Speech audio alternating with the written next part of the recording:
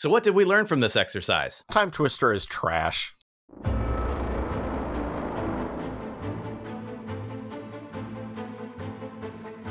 Hello, everyone, and welcome to the Playing with Power podcast, the podcast where we talk about all things CEDH, EDH, and Magic the Gathering. I am your host, Ryan. And I am your host, Callahan, and today we are going to be talking about what cards would possibly go onto a CEDH ban list and why. Please note, this doesn't mean we do think that CEDH should have its own ban list. In fact, I personally hold the opposite opinion. I wrote a whole article about it. You could read it if you want. But before we get into that, we need to pay the bills. Our merchandise is now available in our store. We have dice, coins, playmats, tokens, sleeves, and more all available.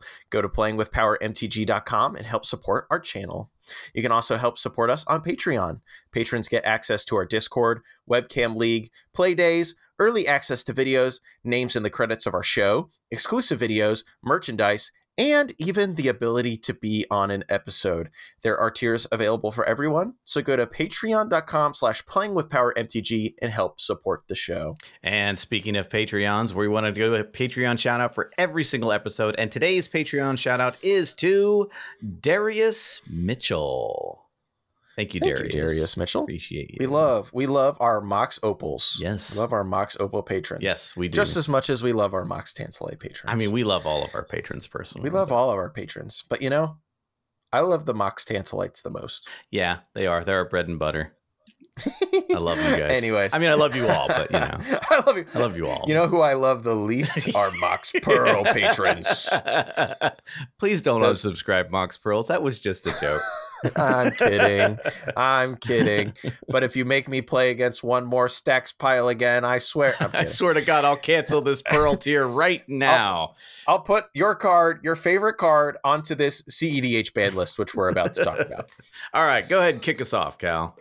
Yes, of course. So, as I mentioned right at the top of the show, we just wanted to think about the concept of what cards are maybe actually bannable in CEDH and why. If CEDH were to be its own format and whatnot, what cards would kind of just have to go on to the ban list? We have two kind of major overarching sections here.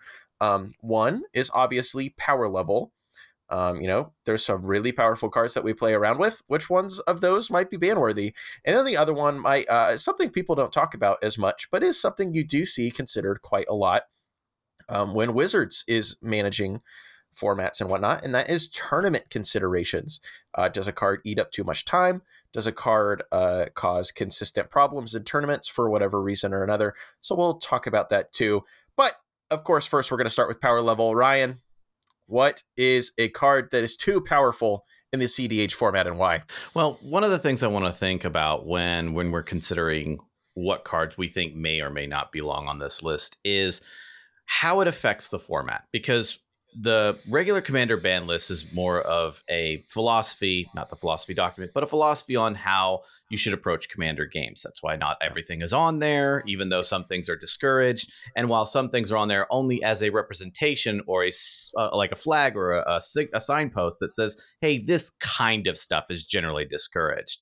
And those types of things are kind of what feed and drive the Commander ban list. We don't always see other ban lists that we see are based upon the things that we just talked about: power levels, tournament considerations, and also just the homogenization of a certain format. When we start to see something get way, way too homogenized and every single deck is either running that or running away to beat that, that's when you start to see a problem that should probably warrant something like a ban. So when I was thinking about this, I was thinking about it along those lines. I'm thinking, okay, let's forget Commander philosophies for a second. This is CEDH now.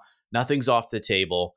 What is it that we would like to see either create better diversity in the format, maybe create a little bit more, variance, or, stop consolidating so many things into so few archetypes? What are the types of things that we might want to consider banning based upon those factors? The first one I would have to say is Dockside Extortionist. I absolutely love this card. Everyone else absolutely loves this card. And this card is in every godforsaken deck that runs red. I don't care If it's not a creature strategy, I don't care if it's, if you're not only using it for something like a combo potential, you are absolutely running this card. It is unbelievable. Ryan, I entirely agree. I was reading this will date this episode a little bit, but I was reading the brand new, quarter one of 2023 rules update from the Commanders Committee, the Commander Rules Committee yesterday. And there was no changes. They said no changes in the format.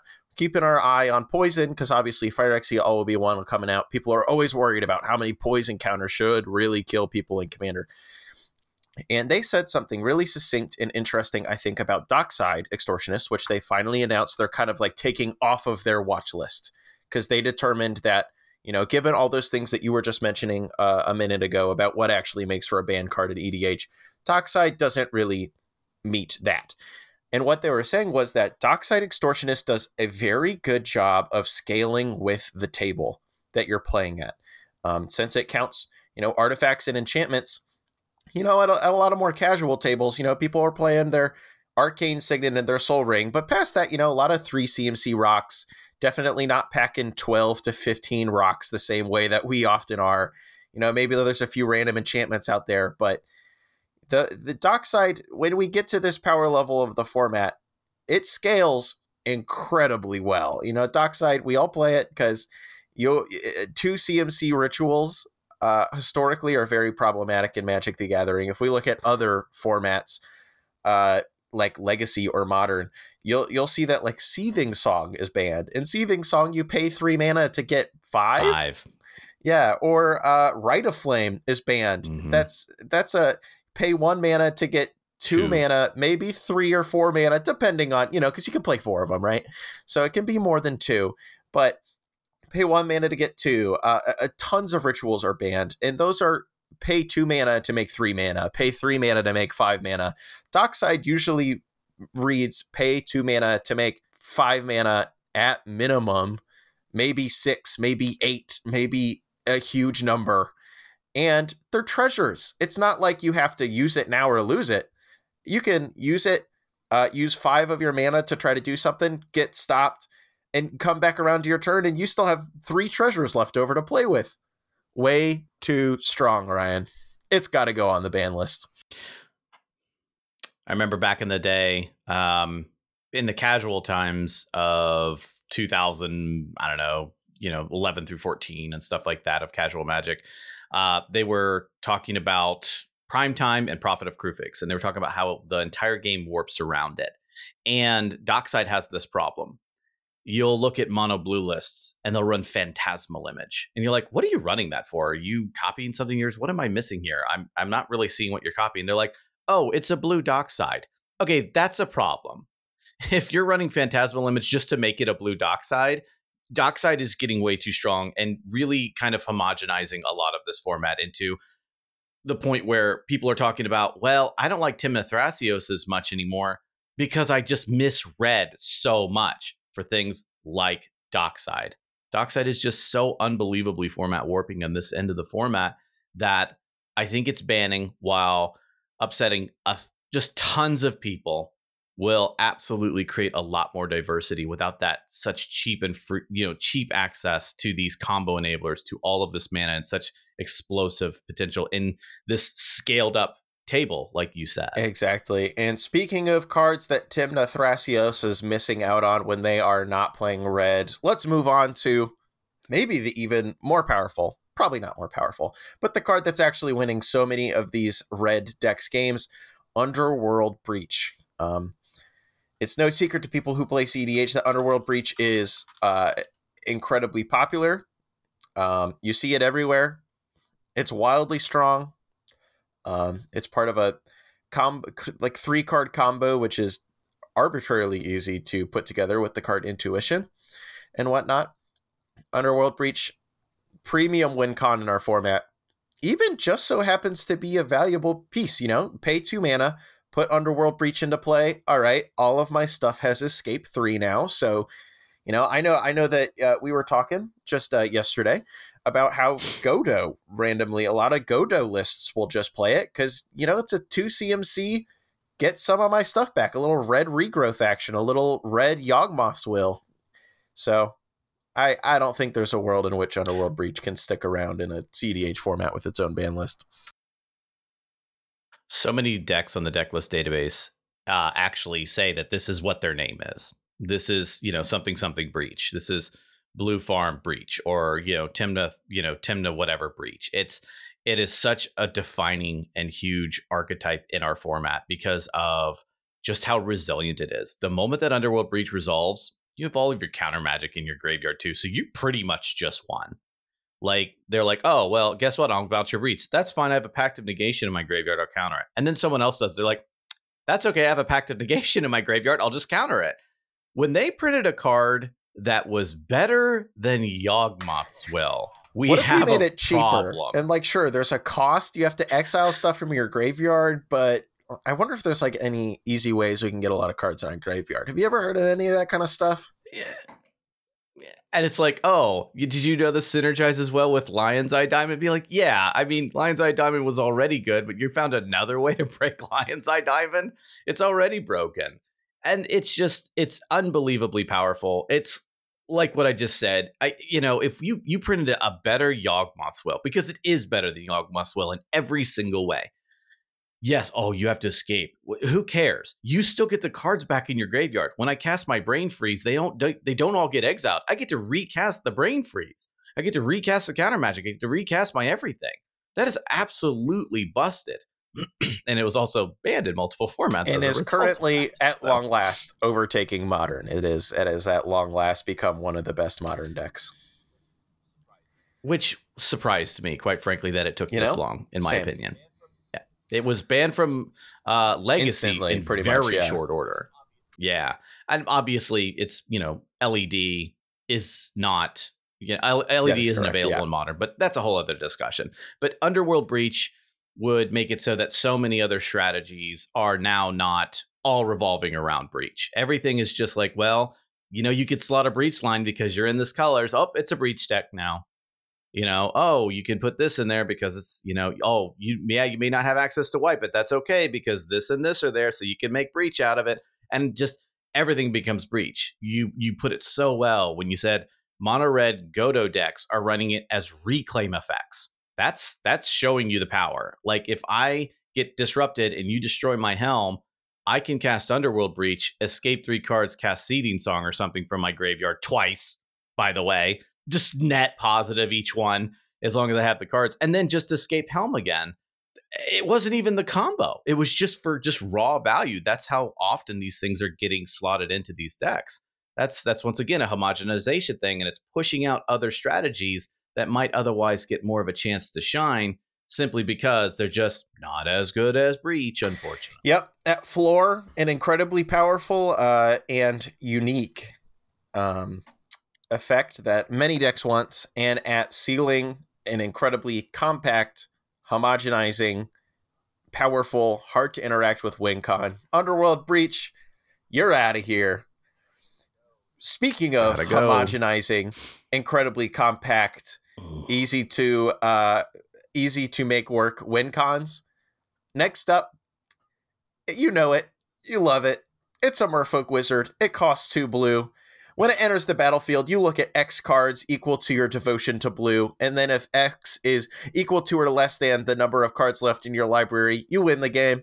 It's a 1/3, I think. I never have to think about the power and toughness of this card. It's Thassa's Oracle. Ryan, pop off. Out in the distance, I heard the cry of 10,000 fans as they immediately unsubscribed from our podcast. Look, Thassa's Oracle is... maybe I should start this with saying, hey, why would you ban Thassa's Oracle? Why wouldn't you just ban Demonic Consultation and Tainted Pact? Thassa's Oracle is fine if I can manually assemble it. No, I'm sorry. Thassa's Oracle is the problem here. The reason being that Thassa's Oracle is the problem is that you have basically every deck, like we said with Underworld Breach, as long as you can run blue and black, or maybe I can even take that away. As long as you can run blue, you can win the game with Thassa's Oracle, and many do. I've seen this in Kennen lists. I've seen this in Elsha. that uses Storm and Prowess and stuff like that still run Thassa's Oracle. If you run blue, you find a way to just do it.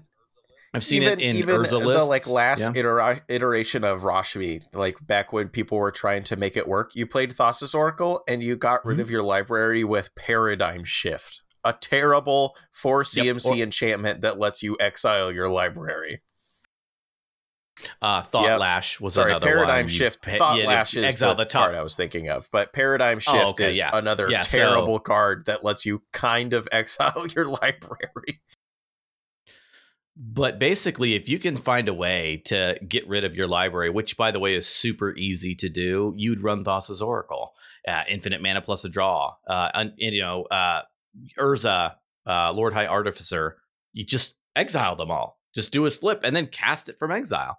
Like, there's so many things that you can do. And the reason that we say Thassa's Oracle is because of that ETB effect. That's really the kicker here, because Labman's been around since like 2011, and you don't see us clamoring for a Labman ban, do you?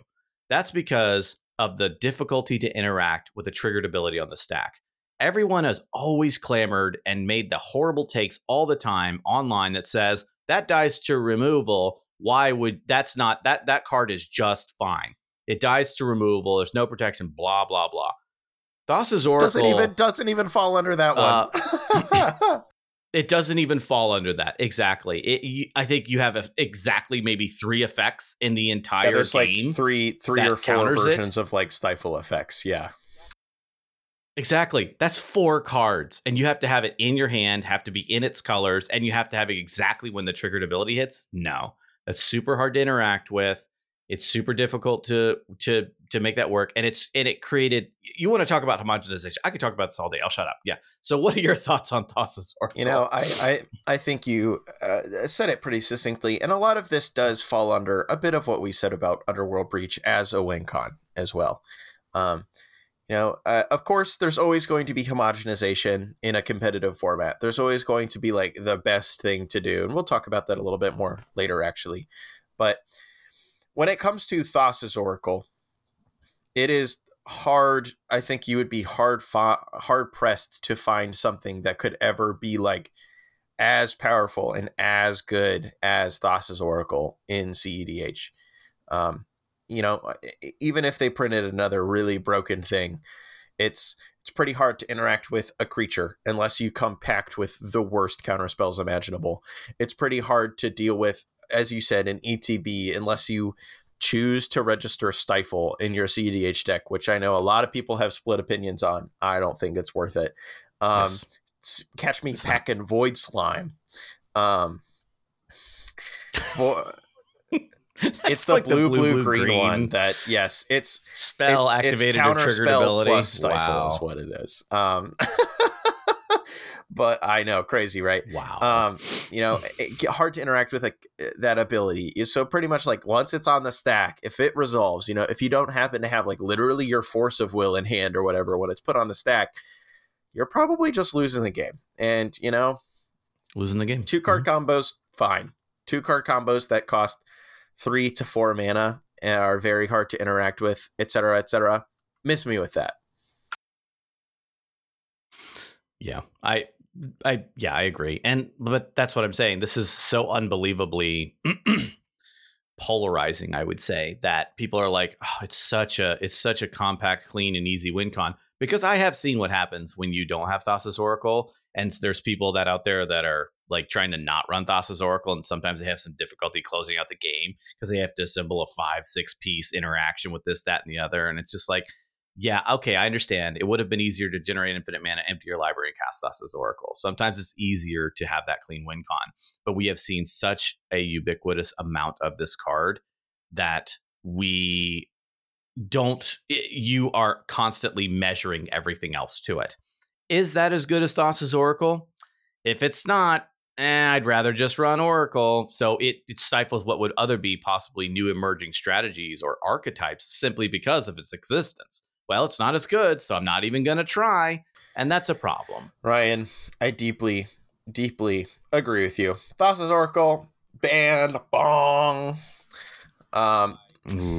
I know, by all of exactly. our fans. But hey, By no, there's a every lot of single people one. in our YouTube comments who hate Thassa's Oh, Oracle. It's so that's boring. true. That's true. Oh, it's the most Oh, boring it's win, so Connor. terribly boring. Another Thassa's Oracle win. Unsubscribed. Oh, Public subscriber to subscribe. channel for 4 years. Okay, buddy. See you on Friday. See you on Friday. Oh snap! Oh, yeah. All right. Moving on. Those were kind of our top, like, obvious picks. And going past there, we have a few more things that are kind of a little more. Would we ban these things? I don't know. But we do have like one more definite ban. We kind of came around to this on the assumption that kind of is CDH as its own format. There's kind of a blank slate. We don't have any of these EDH banned cards banned in the format anymore. And there's a lot of stuff on the EDH ban list that could probably still remain banned in CDH, like Paradox Engine, obviously. But we wanted to specifically call out the power 8 of the power 9 on the ban list. No Ancestral Recall, no Moxes, no Lotus. All that. No Time Vault. Is Time Vault a power of the power 9? I can never remember. It's not. Okay. It's not. It's Black Lotus, the 5 Moxes, Time Twister, okay, Time Walk. Yeah, okay. Yeah, get Time Walk out of here. Time Vault, that's banned too. Miss me with the Time Vault.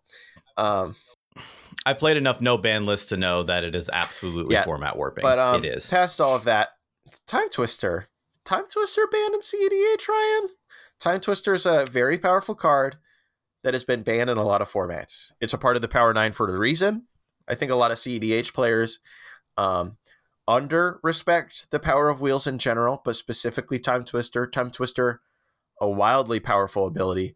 But there also is a really big difference in between you drawing 7 new cards and your opponent drawing 7 new cards versus you drawing 7 new cards and your opponent's drawing 21 new cards. Definitely a bit of a difference there compared to the 1v1 formats. Do you think Time Twister is maybe actually too good for CEDH, Ryan? No, I don't. I don't think it's too good. I think it's a perfectly fine card.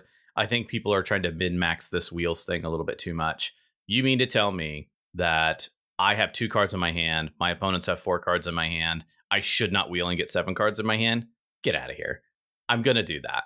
Yes, you could try and tell me about, oh, well, we've done some studies and this, that, and the other. And I'm sure that is in fact happened. So-and-so case where somebody cast a wheel, they ended up losing the game or whatever.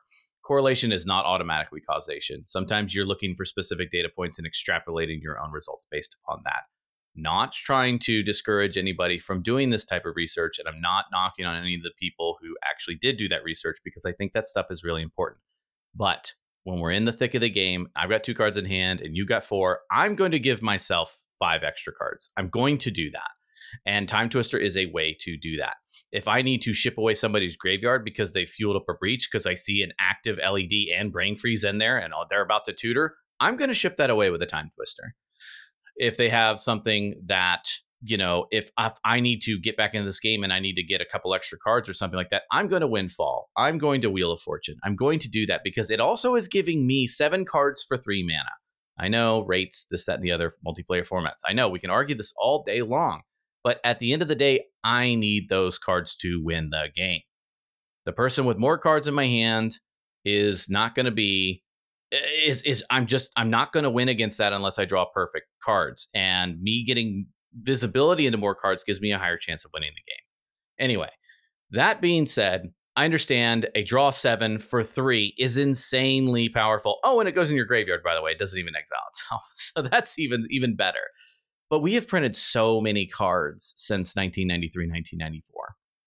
And I would not argue that this card deserves to be in the spot anymore of like a power 9 even. Like, I understand it's powerful, but you mean to tell me that is number 9 out of the 9 most powerful cards ever printed in the 30,000 card history of this game? I don't know if that's the case anymore. A lot has happened since then. I don't know if it really belongs on there. Every time I see a Time Twister resolve in a game of CEDH, That game wasn't over. That wasn't Dockside. That wasn't Underworld Breach. I'm not saying those belong on the Power 9. I'm saying that those are things that actually ended games. Time Twister isn't doing that. It's just kind of fueling that interaction, fueling that game to go forward.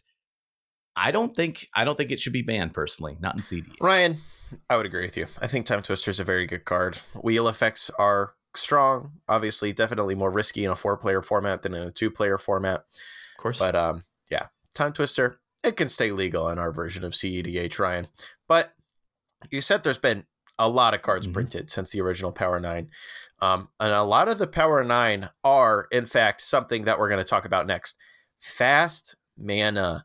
I know this is something that a lot of people hold a lot of opinions about, because I think you could definitely make the argument that the prevalence of excellent fast mana is probably actually like the defining factor of what like makes CEDH. If we, every deck gets to play Mana Crypt and Soul Ring and Arcane Signet, not Arcane Signet, that's not a good example, but Mox Opal and, Mox Diamond and Chrome Mox and all this kind of stuff. All of these decks get to play these cards, and all of these cards rapidly expand the amount of mana available to you, and therefore the amount of game actions you can take or the amount of powerful spells you can cast.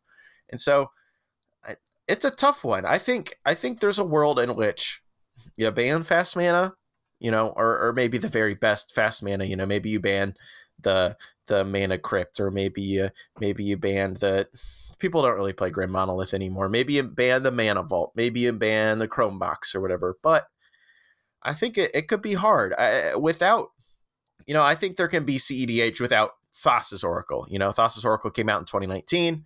Incredibly compact, incredibly powerful win con, sure. Dockside Extortionist came out in early 2020.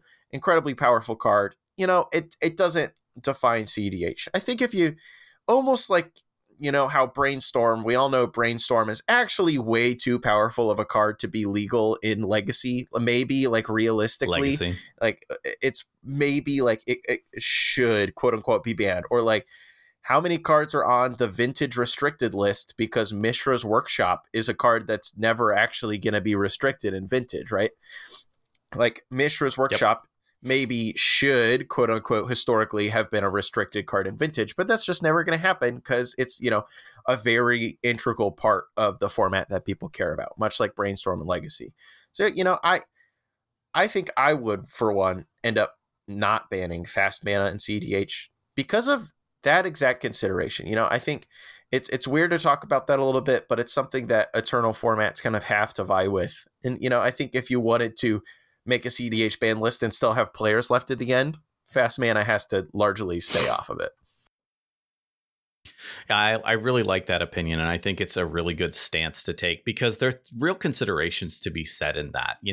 How many people would quit Legacy if Force of Will was banned? Just quit. They're like, there's no way I can interact with so-and-so without this I love free Beltramirs. And yeah, but like you said, Vintage is almost somewhat defined by these certain decks, things like shops, like you said. If they restricted that almost a piece of Vintage's identity would go away. And just like, but my counter argument is this: you can redefine and restructure things, and people just hate change is really what it is. You can do that and a format can still survive. And a lot of people lived under this umbrella for so long, they feel that they can't live outside of it.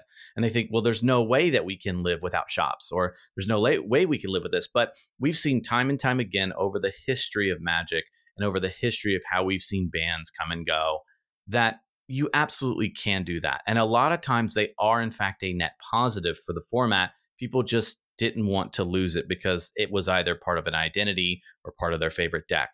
I can name countless examples off the top of my head. In Commander, Golos. Golos, it rocked the world. They were so angry when that happened, because not because nobody played it or because it was oppressive, it's because everybody played it. That was the problem. Modern, Splinter Twin was banned. Oh my God. When Splinter Twin got banned, everyone who was playing Splinter Twin said, I'm quitting Modern. And everyone who was not playing Splinter Twin was like, thank God I just freed up half my sideboard. People hated Twin. Or loved they were Twin. like, yeah. It was so polarizing. People weren't just mid on Twin. There was like, whatever, I don't care. Like it was absolutely polarizing, but Modern was better for it. And it made a lot of people upset, but it is in a better place because they were not afraid to be the bad guy and do the thing that was better for the overall health for the format versus just maybe hurting some people's feelings or making people feel bad that their favorite archetype was banned. I think fast mana actually should be banned. I like that we actually disagree on this opinion here because fast mana, we have plenty of formats that exist without fast mana. And fast mana is like you said, kind of almost defining this format. When people see you in casual Commander play a Mana Crypt, they're like, oh, is that a CEDH deck? Mana Crypt isn't only legal in CEDH. Mana Crypt is legal in regular Commander too. But people automatically see a Mana Crypt thinking, oh, he's playing some high-powered Magic over there. He's pub stomping us with a CEDH deck. Because Mana Crypt has become so ubiquitous with CEDH. And the idea of maybe possibly getting away from that, and it would do so much to also nerf other strategies without absolutely removing them. For example, Ad Nauseam. The way that you win with Ad Nauseam is you cast Ad Nauseam, but you also have to get the fast mana to keep going mana after is you're a done lot. with the Naus. And having enough mana after you spend 5 mana to actually be able to win the game usually relies upon you finding your 0 and 1 drop rocks and stuff to then be able to make the additional 4+ mana you need to win the game from there. Yeah. Today's podcast is sponsored by Card Conduit. Do you have extra cards lying around that you don't use? Want to buy or trade for some extra cards but don't know how to maximize the value? Then you should try out Card Conduit. Card Conduit is the best service when it comes to selling your extra cards. Don't waste hours trying to find the best buy list price for your cards online. Simply send them to Card Conduit and let them take care of the rest. I've used Card Conduit multiple times already. I always use them to get the best value of my extra cards. I get fair prices for my cards and they save me tons of time. They have 3 main services. Their standard service lets you send them unsorted cards of any value. They will sort, grade, and give you the best buy list price for your cards. Their curated service is similar. Send them your unsorted cards worth over $1 in value. They will charge half of the fee of the standard service and charge no fee per card. Their new sorted service is a great value as well. Choose cards in advance with their selection tool, send them sorted to Card Conduit, and they will grade and buy list them automatically. Save yourself the time of having to send to multiple sites and let Card Conduit do it instead. Their fee is only 2% with no fee per card. With every service, Card Conduit provides a detailed report of every card they process. You'll know exactly what you sent and what they are paying you for each card. They give you the best price for your cards. They work with competitive buy listing partners, including ones not open to the public. Users get an average of 19% more for their collection than they would have from a major retail buy list, even with Card Conduit's fees. Card Conduit also optimizes buy listing for card condition as well. Since vendors have different penalties for wear and tear, Card Conduit will find the best buy list price against the specific condition of a card. So give Card Conduit a try today. If you sign up with my link in the show notes or the description, or use the promo code POWER, you'll also get 10% off their fees when you use their service. A big thanks to Card Conduit for sponsoring today's podcast. Exactly. And so if we lost the Sol Rings, the Mox Diamonds, the Chrome Moxes, and the Mana Crypts, even just those 4, it would make Ad Nauseam less dominating. It'd still be an archetype though, which is nice.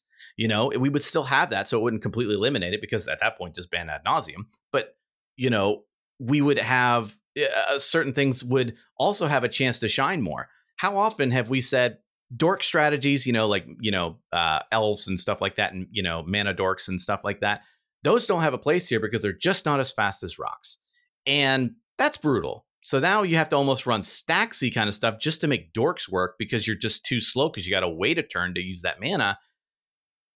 Could probably benefit from, a little bit less of this fast mana dominating this format and just creating a speed that's so quick that you have to be live almost turn 1. And I think that there's something to be said for a shakeup and almost a balance of doing that. And I also know that that's very polarizing because literally every single deck in the format runs those at least 4 rocks, with the exception of maybe 5 decks, like almost none. Ryan, I think that's also a very fair opinion. I think I personally could go either way, which is that's the hard thing. Yeah, I like Yeah, I like that your opinion is that you should keep them. I think that that's good. And we should probably keep this moving, Ryan. We've already been talking for a half hour, and we have so many things to go through. So one thing I wanted to mention a little bit that I think we have to think about like a tiny little bit is, what is always like the next best thing. I specifically recall the first time back in, I think it was I forget exactly what standard it was, but the first time they had banned something in standard for a long time. They banned 3 cards all at once. They kind of banned one card from a top archetype and another card from a top archetype. And then they said, you know what? We know that Blue-White Spirits is going to be easily the best thing once we ban these 2 cards. So we're banning Reflector Mage too. Just preemptively, we're just going to, we're also banning Reflector Mage because we know that once we ban these 2 best cards out of the 2 best decks, Blue-White Spirits is easily going to overtake everything. So we're just going to take out one of its like solid role players too. And everybody at the time was like, well, why would you even do that? Oh. Well, I'm happy that they did it because I agree that standard would have become miserable as a player of standard myself at the time. An expert 17-year-old Callahan, really. I agree. But, I think, and that's always something to consider. I don't think you'd have to like ban something out of the gate to say, oh, obviously with Thassa's Oracle and Underworld Breach off the ban list, this next best thing also needs to come off. But, I think there's a world where obviously if fast mana is kept legal, because that's an important part of this combo, Isochron Scepter plus a Dramatic Reversal, good old ISO Rev. Would that become too good for CEDH, quote unquote, too good? I don't think it would. Is there a world where ISO Rev maybe needs to go on the ban list eventually? Maybe. I don't know. I have less to say about this than I thought when I wrote it down. So I think that it deserves to be on a watch list is what I would say. I'd be like, okay, well, I remember the Underworld Breach, Thassa's Oracle, Dockside days, and those involved a lot of Paradox Engine. They involved a lot of ISO Rev. And that's how a lot of people would win the game. They'd win with like a lab ban combo, but they'd also do something else. But overall, ISO Rev was a very major player as far as archetypes go. But the thing I liked about ISO Rev was that you can't just have the 2 cards and win the game. You have to have a board presence to win the game. So you have to have something that will benefit from you untapping those every time. Sure, maybe a Grape Shot you would win, but that's a little bit more edge case. But for the most part, people would run them in Tymna Thrasios decks, and they would have a big dork package. So you'd be tapping and untapping all of your dorks, generating infinite mana, then sinking it into Thrasios, find your win con, and win the game. That was all really, really cool. But you needed a board presence to do it. So if I just Toxic Deluged and wiped your dorks away, and then you cast ISO Rev, you're not doing anything with that. So also on top of the fast mana argument, so if you don't have a whole bunch of mana rocks, or you didn't establish a bunch of mana rocks, especially in the fast mana realm of things, ISO Rev isn't doing anything. So it requires more of a board presence, which allows you to be disrupted more easily, which allows for a little bit more of a balanced and, I guess a more interactive game. I agree, Ryan. Moving on, one last tiny little thing. What would not be on our CEDH ban list, Ryan? Drannith Magistrate. It's time. What are you talking about? It is time for some nuance. As many people know on the internet, if you happen to follow myself or Ryan beyond on just youtube.com, I'm sure that Ryan and I both believe that for a variety of reasons, Drannith Magistrate should be banned in the EDH format due to philosophical concerns surrounding such a cheap and readily available creature just getting to shut off everybody's commander in the format that is called Commander, right? Obviously, it's something I'm less ironclad belief in than I was before. I think it makes sense for it to be banned. I get why people don't think it should be banned, but you know where it would not be banned? CEDH. I agree, 100%. In CEDH, Drannith Magistrate is legal. There's too many archetypes that allow you to just get your commanders and just run away with the game. Or your commander is a central part of your strategy, and being able to lock those down is really beneficial. In CEDH, not in Commander, because like you said, philosophically, the whole point of the Commander format, literally in its name, is to cast your commanders, and it shuts it down asymmetrically, by the way. So you still get to play the game, and everyone else has got to try and find a way to remove that thing. But the idea of Drannith Magistrate and CDH is just fine. You need to be able to find a way to stop these people from being able to grind with Tymna and Crom so easily. So they'll keep a package in their hand. They'll keep a 7 that is absolutely dumps their entire hand out so they can get Crom onto the battlefield. They're left with 2 cards in hand. Okay, well, if I cast a turn 2 Drannith before your turn, all of a sudden your hand isn't doing much. Your Jeweled Lotus is just dead. And your entire hand was just based upon powering out Crom. Okay, now what are you going to do? So now you have to, it makes people think more strategically. It makes people try to get around certain elements and these things that are blocking them. It also makes them mulligan a little bit more wisely versus just being all in on just going on their commanders, relying so heavily on their commanders in the CDH format. And I know I can hear the detractors now saying, well, that's in Commander too. Get out of my face with that. No, it's not. It's way, way different when we're talking about philosophical fun and competitive things. And not to say that competitive can't be fun, because it can. I'm digging a hole now, so I'm just going to stop talking. Drannith Magistrate is perfectly fine in CEDH. Ryan, I agree. All right, we've talked about power now for a little bit. We're going to move on to our second section, which should be a little bit shorter, and that is banning things for tournament considerations. Obviously, this is something that is entirely foreign to the current EDH ban list because it's a casual format, not exactly meant for tournament play. We just so happen to be doing that with CEDH. So if there was a CEDH ban list that would exist on its own, I think you would definitely at least have a few cards on there, maybe, for tournament considerations. As the tournament scene has been picking up, we have been experiencing problems with certain cards. Some, kind of on a one-off basis, and we're kind of worried for the future, and some have been a little more consistent. And I wanted to start off with a card that I don't think a lot of people would think of as problematic, but as I have been looking down from the bird eye's view of paying attention of what's going on in tournaments and seeing what's going on, and now that we're running our own tournament series, the Mox Masters Invitational Tournament Series, I have been noticing this one for sure. Seedborn Muse. Thrasios decks love to get their Seedborn Muse into play, and then they get to take so many game actions. You get to untap with everybody. You get to sit there and go, I have mana up, so let's make it look like I have some interaction in my hand. Oh, it's the end of your turn. I'm going to activate Thrasios 3 times with all the mana that I have. So I'm going to look at the top. I'm going to put it down. I'm going to look at my hand. I'm going to look at the card again. And we're going to put that on the bottom, and then we're going to reveal the top card of my library. Oh, it's a land that goes into play tapped. Excellent. Now I can activate Thrasios 4 times next turn. All right, second activation. Look at the top. Look at my hand that I just looked at. Look at the card again. Look at my hand again. Put that on the top. Reveal the most meaningless card you've ever seen. I'm going to put it into my hand. And that happens every turn for a turn cycle. Mox Masters December, our tournament, unfortunately, became a little bit notorious for how long that tournament was. We were there for all day long and then some.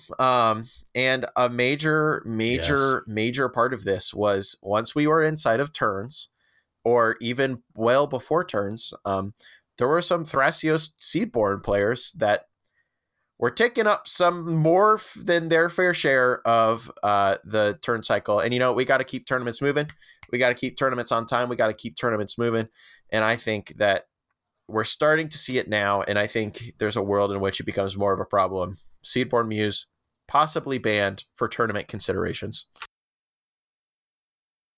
Yeah, basically, I agree with all of that. Like you said, taking 10 seconds even per activation of Thrasios on the end step is, if you're activating Thrasios 3-4 times, that's 30-40 seconds added on to every single turn. Not your turn, every single turn. And what really made that a problem was that a lot of people aren't taking 10 seconds with it. They're taking 20-30 seconds, like you said, when you just took us through that wonderful adventure when you reenacted that just now, so everyone could experience the joy that is Seedborn Thrasios, where you're like, I'm going to look at my hand, and then I'm going to put it down. I'm going to think about a while. And I was like, okay, this is a slow play situation where a judge needs to be called. You don't know your deck enough to say, okay, that's a card I don't want, put it on the bottom. oh, well, there's considerations and this and that. Get out of my face with that. You should know this deck. You're in a tournament scene. I could call you for slow play. But the problem is that when we're in turns, everyone gets a turn and then the game is a draw, right? Well, the Seedborn Thrasios player gets a little bit of a mini extra turn at the end of it. And then everyone's priority bullying the Seedborn Thrasios player because they have all the mana and the interaction, because they flipped their Pact of Negation, they flipped their Force of Negation. And so everyone's going to rely on them to do it now. So they're going to activate Thrasios in response and all this other stuff, just like what you said.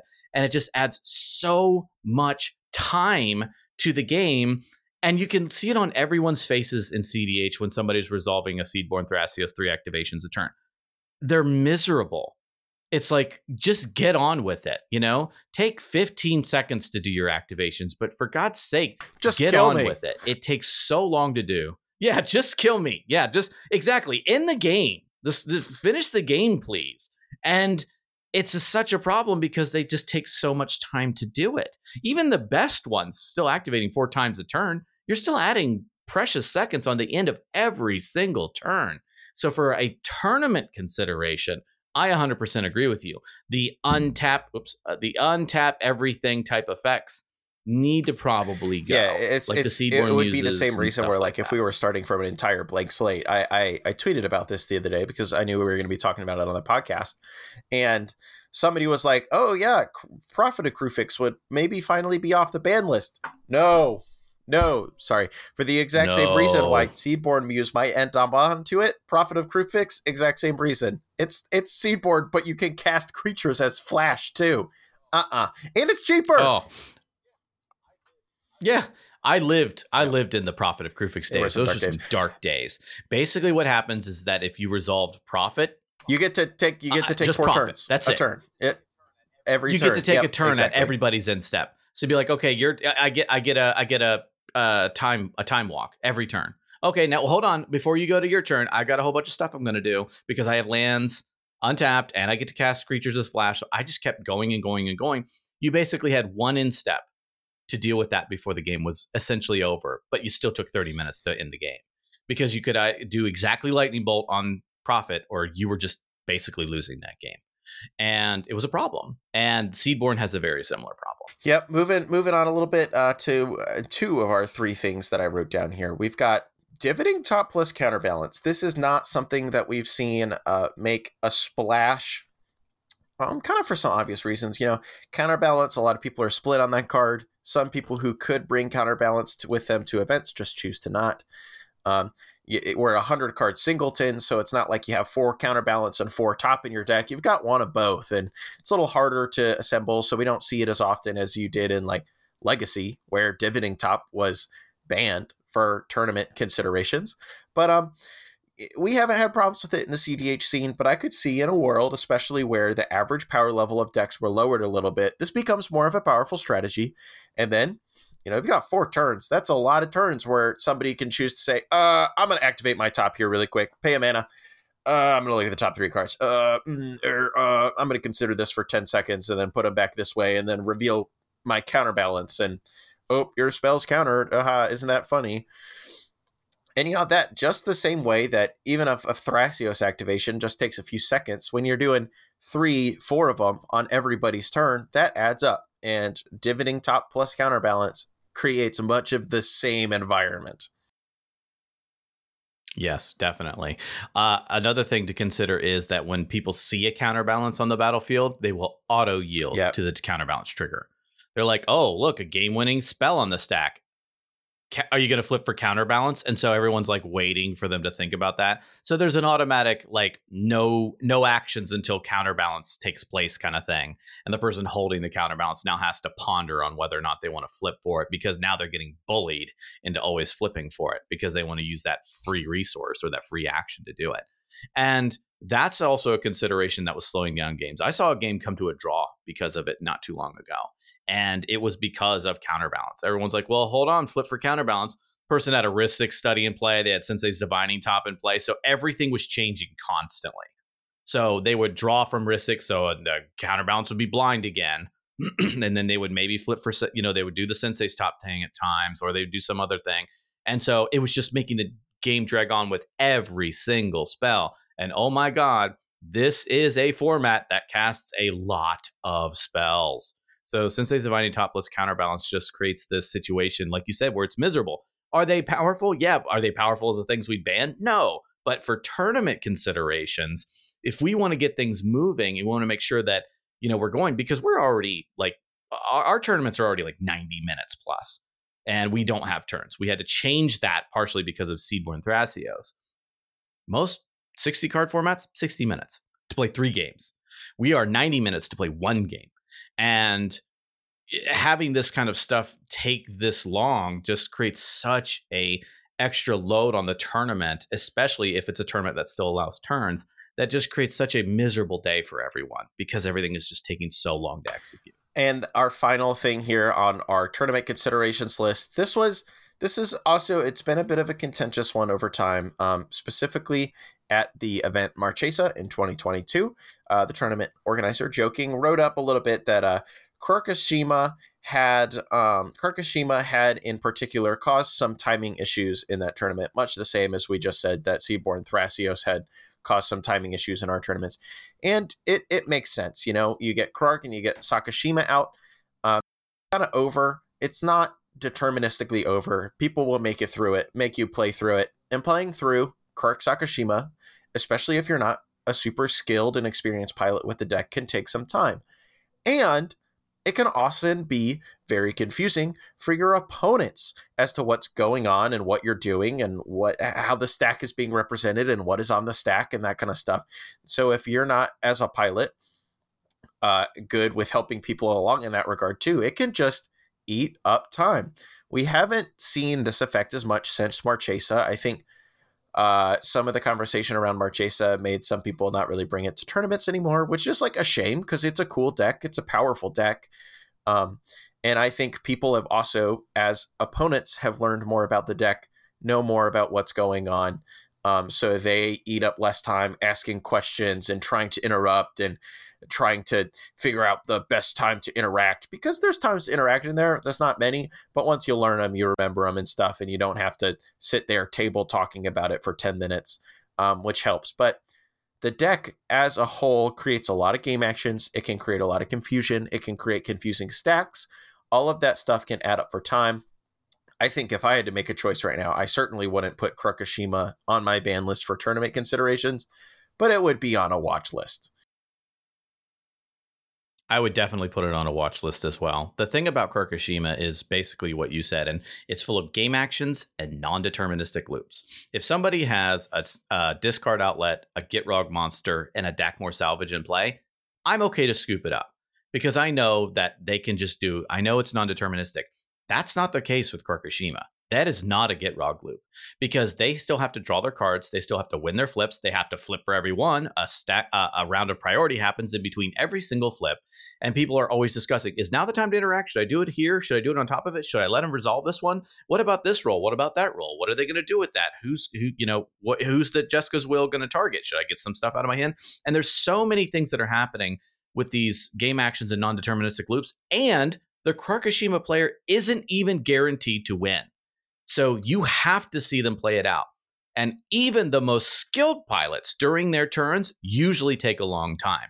Ken, love Ken, absolutely. I think he's the best one. He's kind of the brainchild of it. He's kind of the father of it. And he still takes long turns when he's winning. He moves through those faster than anyone I've ever seen, easily. And he's so good at it. And he's very good at explaining to his opponents what's going on and keeping track of the stack. And he always has a lot of copy tokens and all that kind of stuff too. And that's kind of what you need. And even Ken playing like out an idealized turn can still take a couple minutes. Yeah. And that's a long time. And that's and that's a lot of actions, because it's not like tank time where you're like thinking and pondering, kind of like with Top Counterbalance or with Seedborn Thrasios. This things are happening. So there's rounds of priority constantly going on where people are also thinking about the hand. Is now the time to interact? I'm going to maybe fire this off here or there. I don't know. Is it too late? And they're talking with the table about every single godforsaken flip that has to happen in that game. And that's what usually ends up creating a problem. is that even though the flips are there and the pilot is good, they can still take a long time to do it because the loops are non-deterministic. You get your Jeska's Will, you exile 3 cards. Oh, they're 3 lands. Okay. So now you got to kind of do some more stuff to try and get there and do all these other things. And it can really create these long games for tournament considerations that it can be a problem. I certainly agree with you, Ryan. And, we're nearly out of time for today. We were going to talk about maybe unbans or whatever, but we don't need to talk about unbans. The EDH...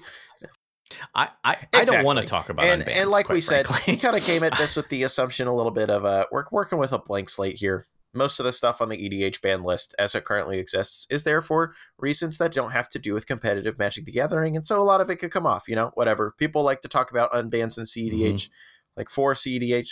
I don't know, take it all off, put the Power 9 back on, slap Profit of Kruphix on there too for tournament considerations. It's a decent start.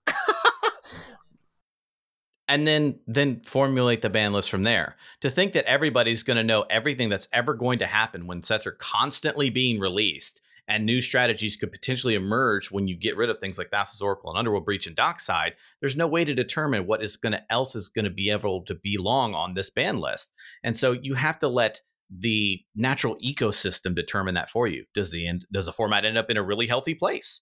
Do new strategies emerge that start to dominate? Well, time is what tells you that once these things have cleared the path for those strategies to try and prove themselves. And so I wouldn't fill the ban list with 100 cards or anything like that to start. I would do something like they did with Pioneer. Hey, we're banning fetches. Let's see what happens, and that's the rest of it. And then they let the players and the format determine what needs to be banned from that point. I thought that was a really cool strategy, and that's probably what I'd do here. I would ban, just like you said, Power 8, these couple cards, and then let the ecosystem tell me what else needs to be a problem to be banned. Ryan, I entirely agree. And, we're out of time for the day. So, if you were putting together a CDH ban list, what do you think you would ban? Why would you ban stuff? Would you start with the EDH ban list? Would you start with a blank slate? What do you think of the concept of a CDH ban list in the first place? As I alluded to at the top of the podcast, as interesting as a thought experiment this might be, having its own ban list, not great. CDH being its own format, lots of problems with that. As I said, I wrote an article about it. You can find it by searching my name and the concept of a CDH ban list. Google will show it to you if you're interested in reading more about that. But, make sure to give us a review on Spotify, Apple Podcasts, and your favorite podcast aggregator, whatever that may be. You'd be surprised how much it helps people find us. And you can also find Playing with Power on Twitter, Facebook, TikTok, Instagram, and more. All of those links are in the episode description. And that wraps it up for this episode of the podcast. Tune in next time when we talk more about our favorite format and our favorite game, Magic the Gathering. Thank you so much for watching and listening, and we will see you next time.